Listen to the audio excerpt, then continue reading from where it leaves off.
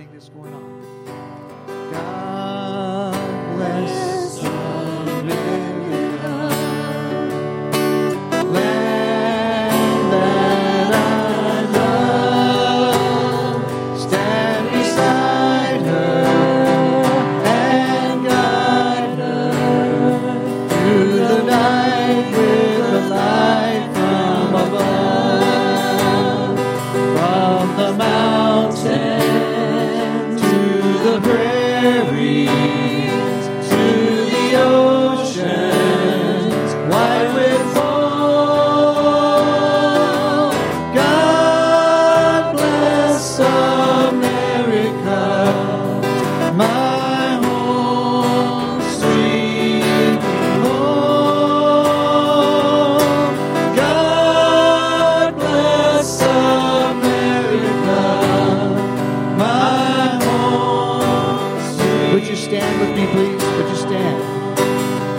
From the mountains to the prairies, to the oceans white with foam. God bless America, my home, sweet home. God bless America, my home, sweet home.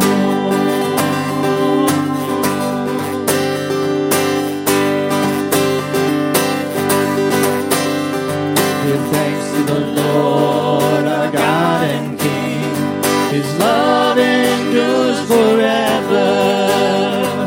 For He is good, He is above all things. His love endures forever.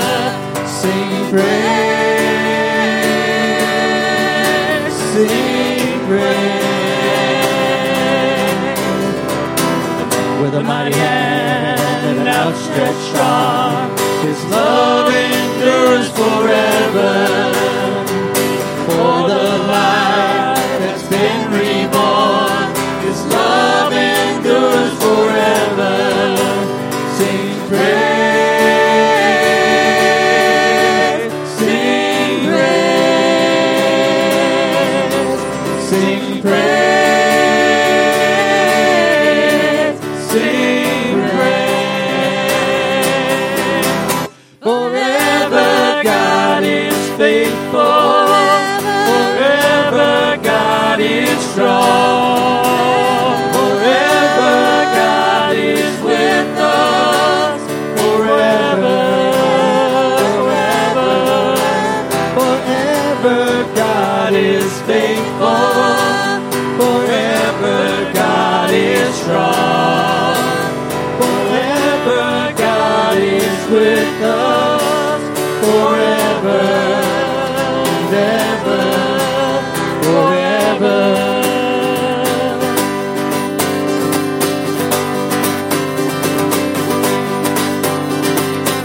From the rising to the setting sun, His love endures forever. And by the grace of God we will carry on. His love endures forever. Sing praise, sing praise, sing praise, sing praise. Forever God is faithful. Forever God is strong. Forever God is with us. Forever and ever. Forever God is faithful. Forever God is strong. Forever God is with us. Forever, forever, forever.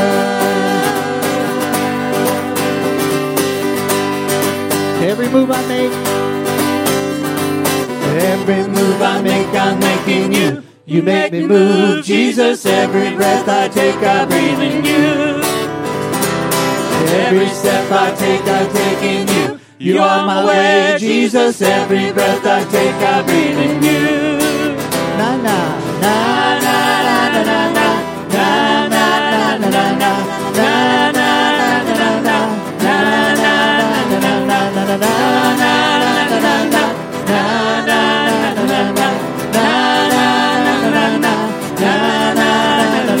Hey, waves of mercy, waves of grace. Everywhere I look, I see your face. Your love has captured me. Oh my God, this love, how can it be? 'Cause every move I make, I'm making you. You make me move, Jesus. Every breath I take, I breathe in you. Inhale, exhale. Every step I take in you. You are my way, Jesus. Every breath I take, I breathe in you. You are my strength when I am weak. You are the treasure that I seek. You are my all in all. Seeking you as a precious jewel, Lord, to give up I'd be a fool.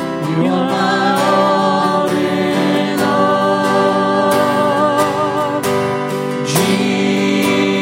Jesus, Lamb of God, worthy is your name. Jesus, Lamb of God, worthy is your name. Taking my sin, my cross, my shame, rising again, I bless your name. You are my all in all. When I fall down, you pick me up. When I am dry, you fill my cup. You are my all in all. Jesus, Lamb of God, That's your name. worthy is your name. Jesus, Lamb of God, worthy is your name. Jesus, Lamb of God, worthy is your name.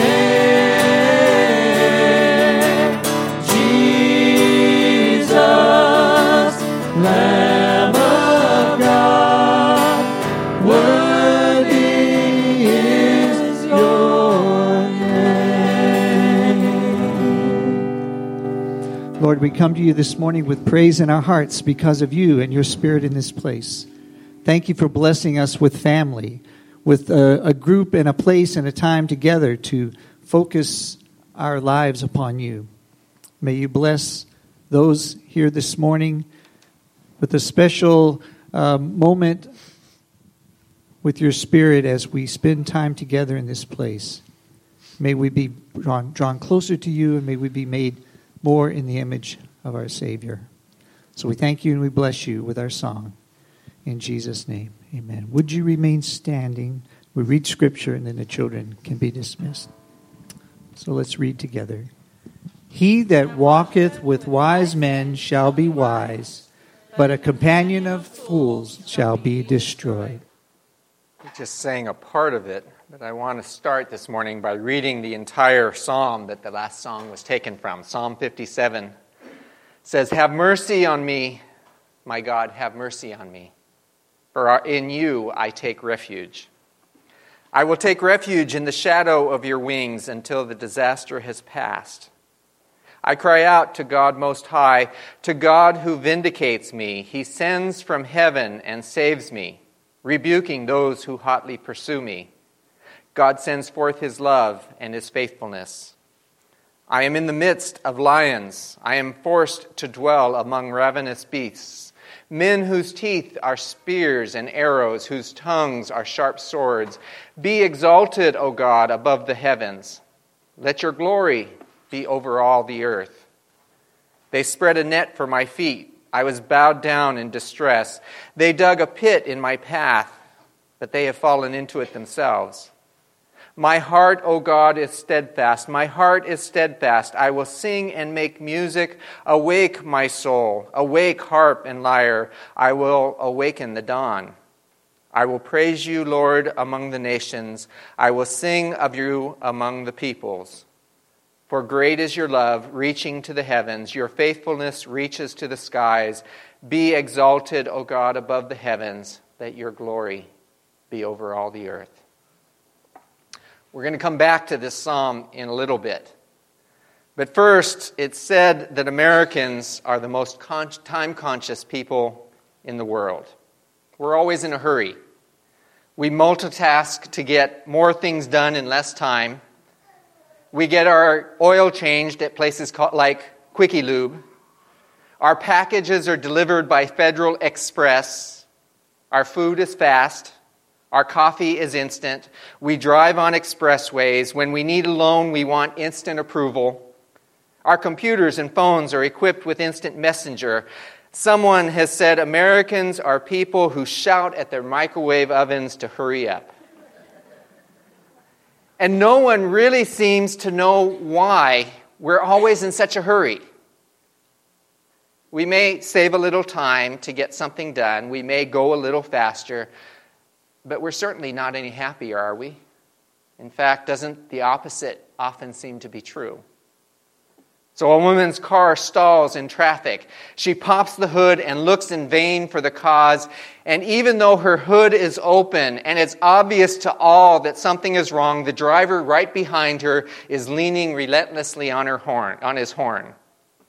Finally, she has enough. She walks back to his car, and in the sweetest voice possible, she offers, I don't know what's wrong with my car, but if you could please go have a look under the hood, I'll be glad to stay here and honk for you. In his book, A Geography of Time, Robert Levine suggests the creation of a new unit of time called the honkosecond, which he defines as the time between when the light changes and the person behind you honks his horn. He claims it's the smallest measurement of time known to man. The waiting frustrates us. We feel like we're wasting time and losing time, and we can't change anything about it, yet we get impatient about it. We get impatient waiting in line at the bank or in the store.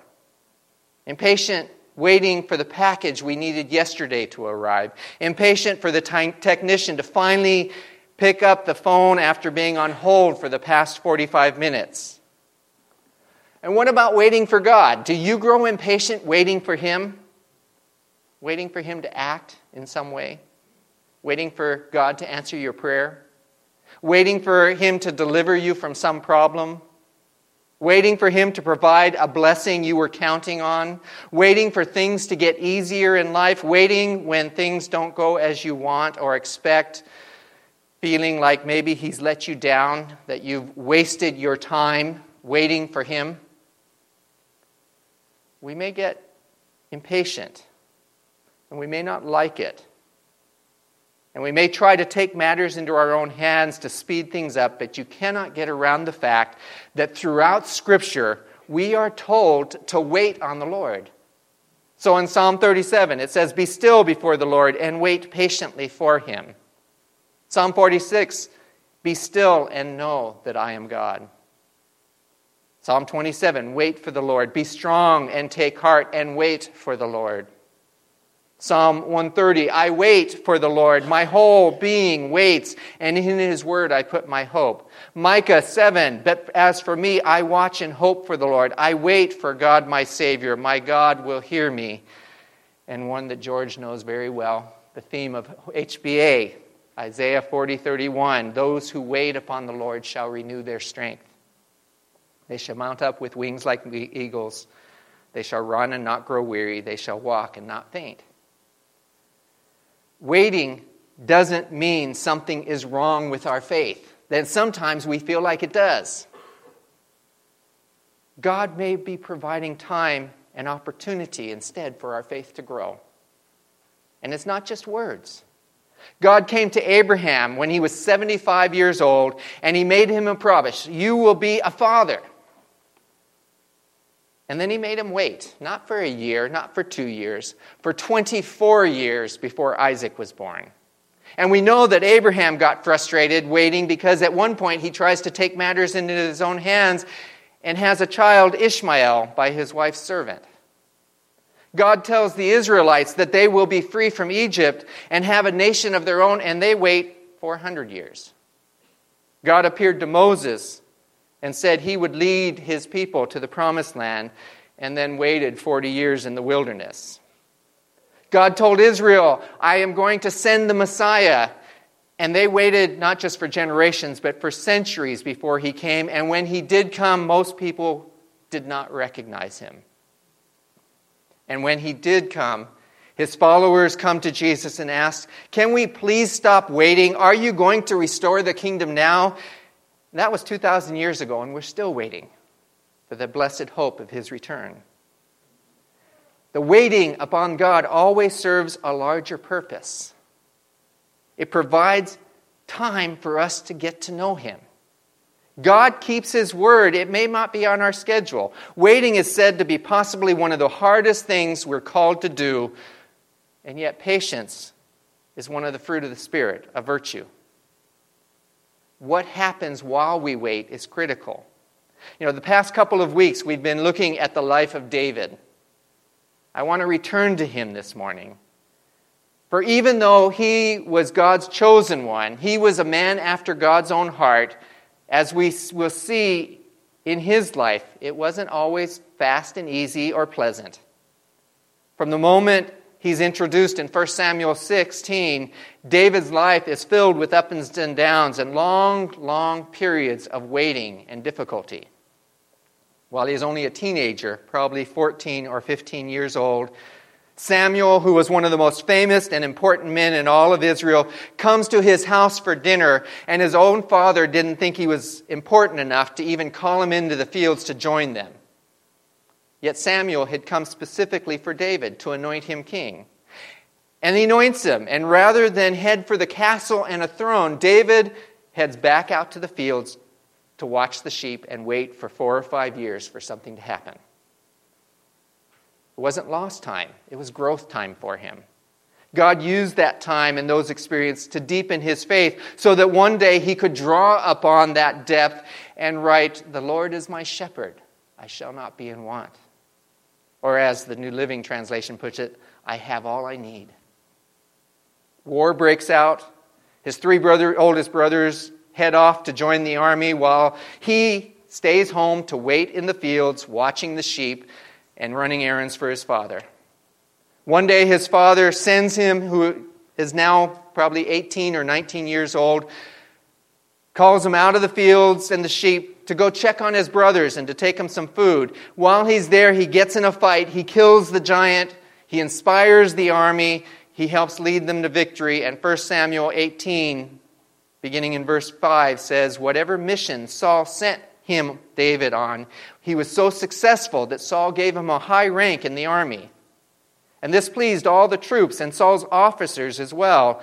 And when the men were returning home after David had killed the Philistine, the women came out from all the towns of Israel to meet King Saul with singing and dancing, with joyful songs and with timbrels and lyres. As they danced, they sang, Saul has slain his thousands, and David his tens of thousands. He's not only the anointed future king of Israel, he's a hero that the women are singing about. Everything seems to be falling into place, but he's brought up short again. Perhaps that singing brought back to Saul's mind the words of Samuel from years earlier that God had rejected him as king and chosen another who would be more worthy. And even though David had just saved the army, led them to victory, when Saul hears these songs, it doesn't sit well with him. And so it says Saul became very angry. This refrain displeased him greatly. They've credited David with tens of thousands, he thought, but me only with thousands. What more can he get but the kingdom? And from that time on, Saul kept a close eye on David. Not only keeping a close eye on him, verse 11 says, the very next day after the victory, he tries to kill David, it says, by pinning him to the wall with his spear, not once but twice. And then Saul begins to actively plot how he might kill the giant slayer, the people's hero. And the next 10 chapters of 1 Samuel, through the rest of the book, in spite of God's promises, in spite of the victories and all the good he did, David spends 11 years on the run from Saul. 11 more years waiting and hiding. It's an interesting turn of events when you read it, because in 1 Samuel 27, it says he even fled to King Achish of Gath to hide. Well, Gath was not just a Philistine city, it was Goliath's hometown. And yet he went there to hide from Saul. And Jeff mentioned it earlier, I'll say it again. I stay away from politics in church. But in what provides a lesson for us, coming through such an ugly election cycle, David had all kinds of reasons to hate Saul, to resent him, to be against him. But twice during that 11 years of waiting, Scripture says he had it within his hands, the opportunity to kill the king, and yet he refused, saying he would not raise up his hands against the Lord's anointed. So from the time he was anointed as king, it took 15 years before he finally was set on the throne. 15 years of waiting. And then even at that point, it was a divided kingdom for another 4 or 5 years as they went through a civil war. Lewis Smedes from Fuller Seminary said, waiting is the hardest work of hope. Because it's work. That's something David learned. For in spite of the promises, a man after God's own heart, David spends 20 years waiting while he's tending sheep and running for his life and living in caves. 20 years waiting for God and his promises to be fulfilled. As 2 Peter 3 reminds us, you must not forget this one thing, dear friends.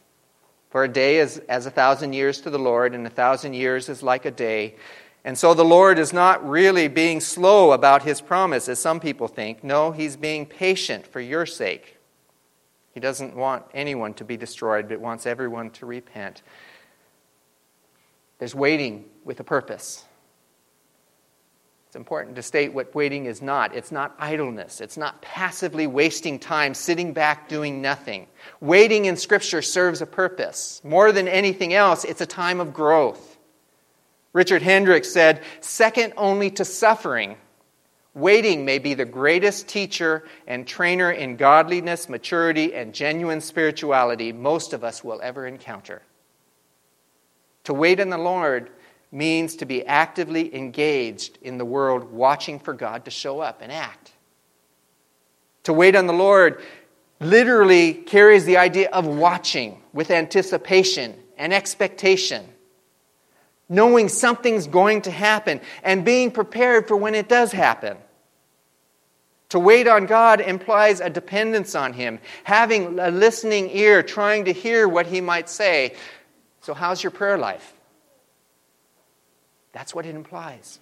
It's having open eyes to look for where He might move. It's a time for digging into God's Word, learning from others, observing and serving the world around us, being prepared.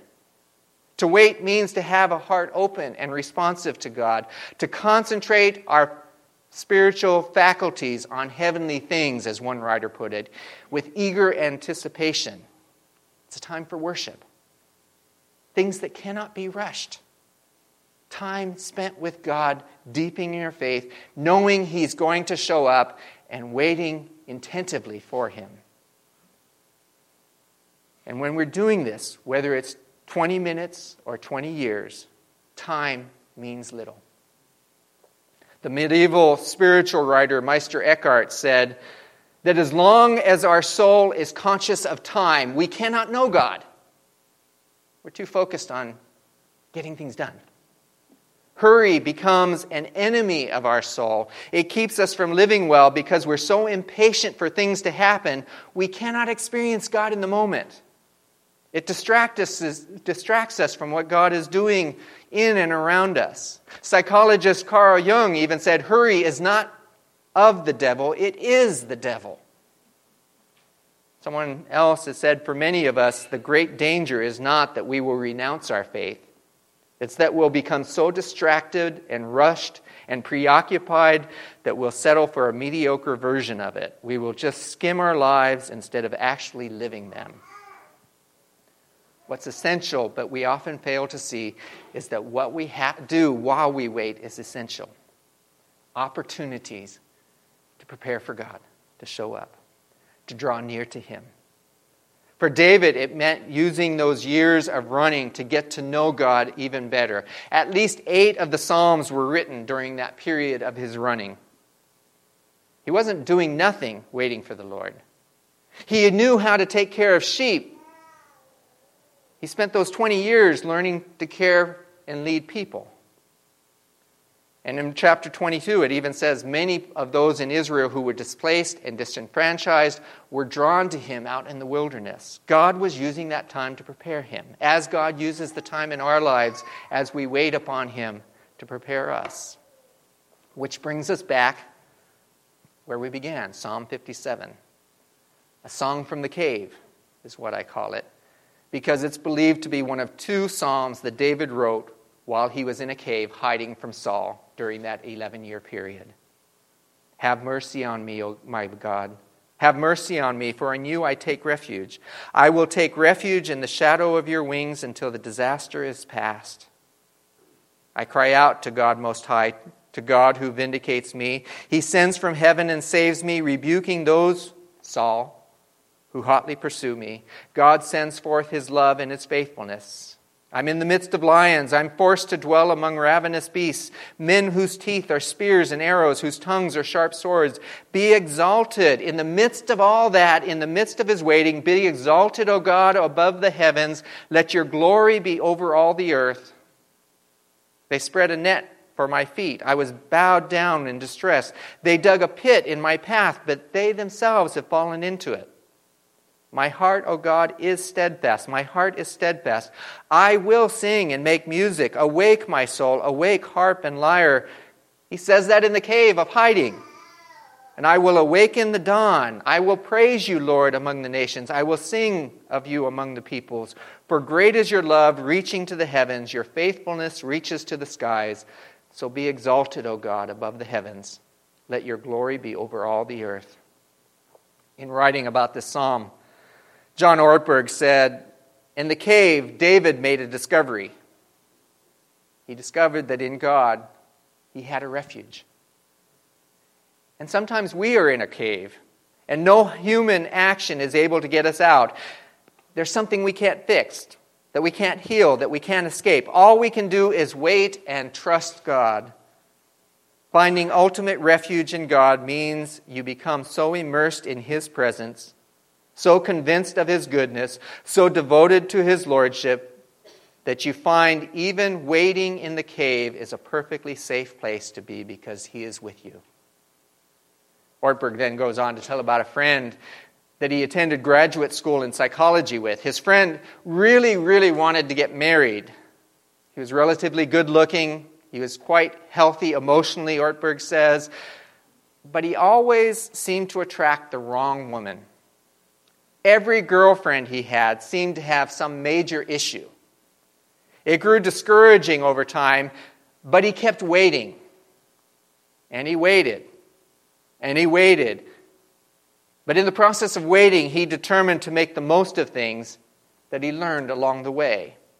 So after he graduated, he became a university professor, and he taught abnormal psychology. It became one of the most popular and highly attended classes on campus because to illustrate each major category of psychopathology, he described a characteristic of one of his old girlfriends. Ortberg says, he refused to make a foolish choice. He just patiently waited on God. Make the most of every opportunity, Paul said. God knows about caves, and he knows about waiting. Jesus spent 3 days in one. At least his body did when they took him down from the cross. But the waiting ended. The tomb could not hold him. And we discover that God does his greatest work in caves. And if we place our trust in him, caves cannot hold us either.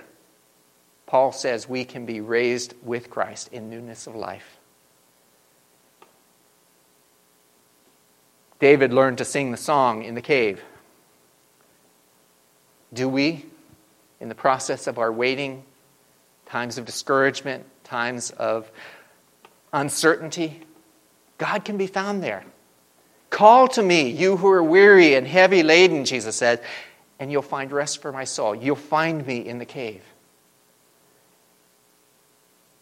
So our invitation this morning, when we sing in a moment, is if you need to find that hope in the midst of the cave, Jesus stands ready to welcome you and stand with you.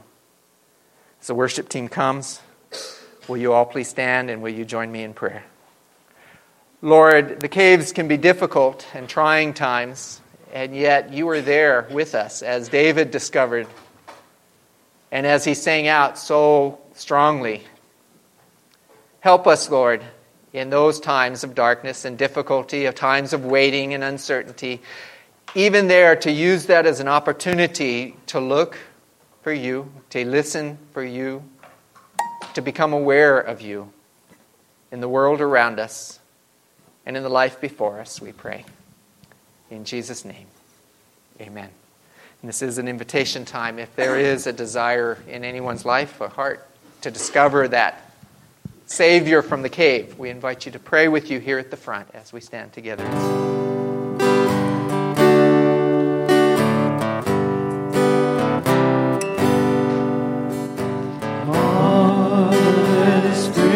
Of our loving Lord, grace that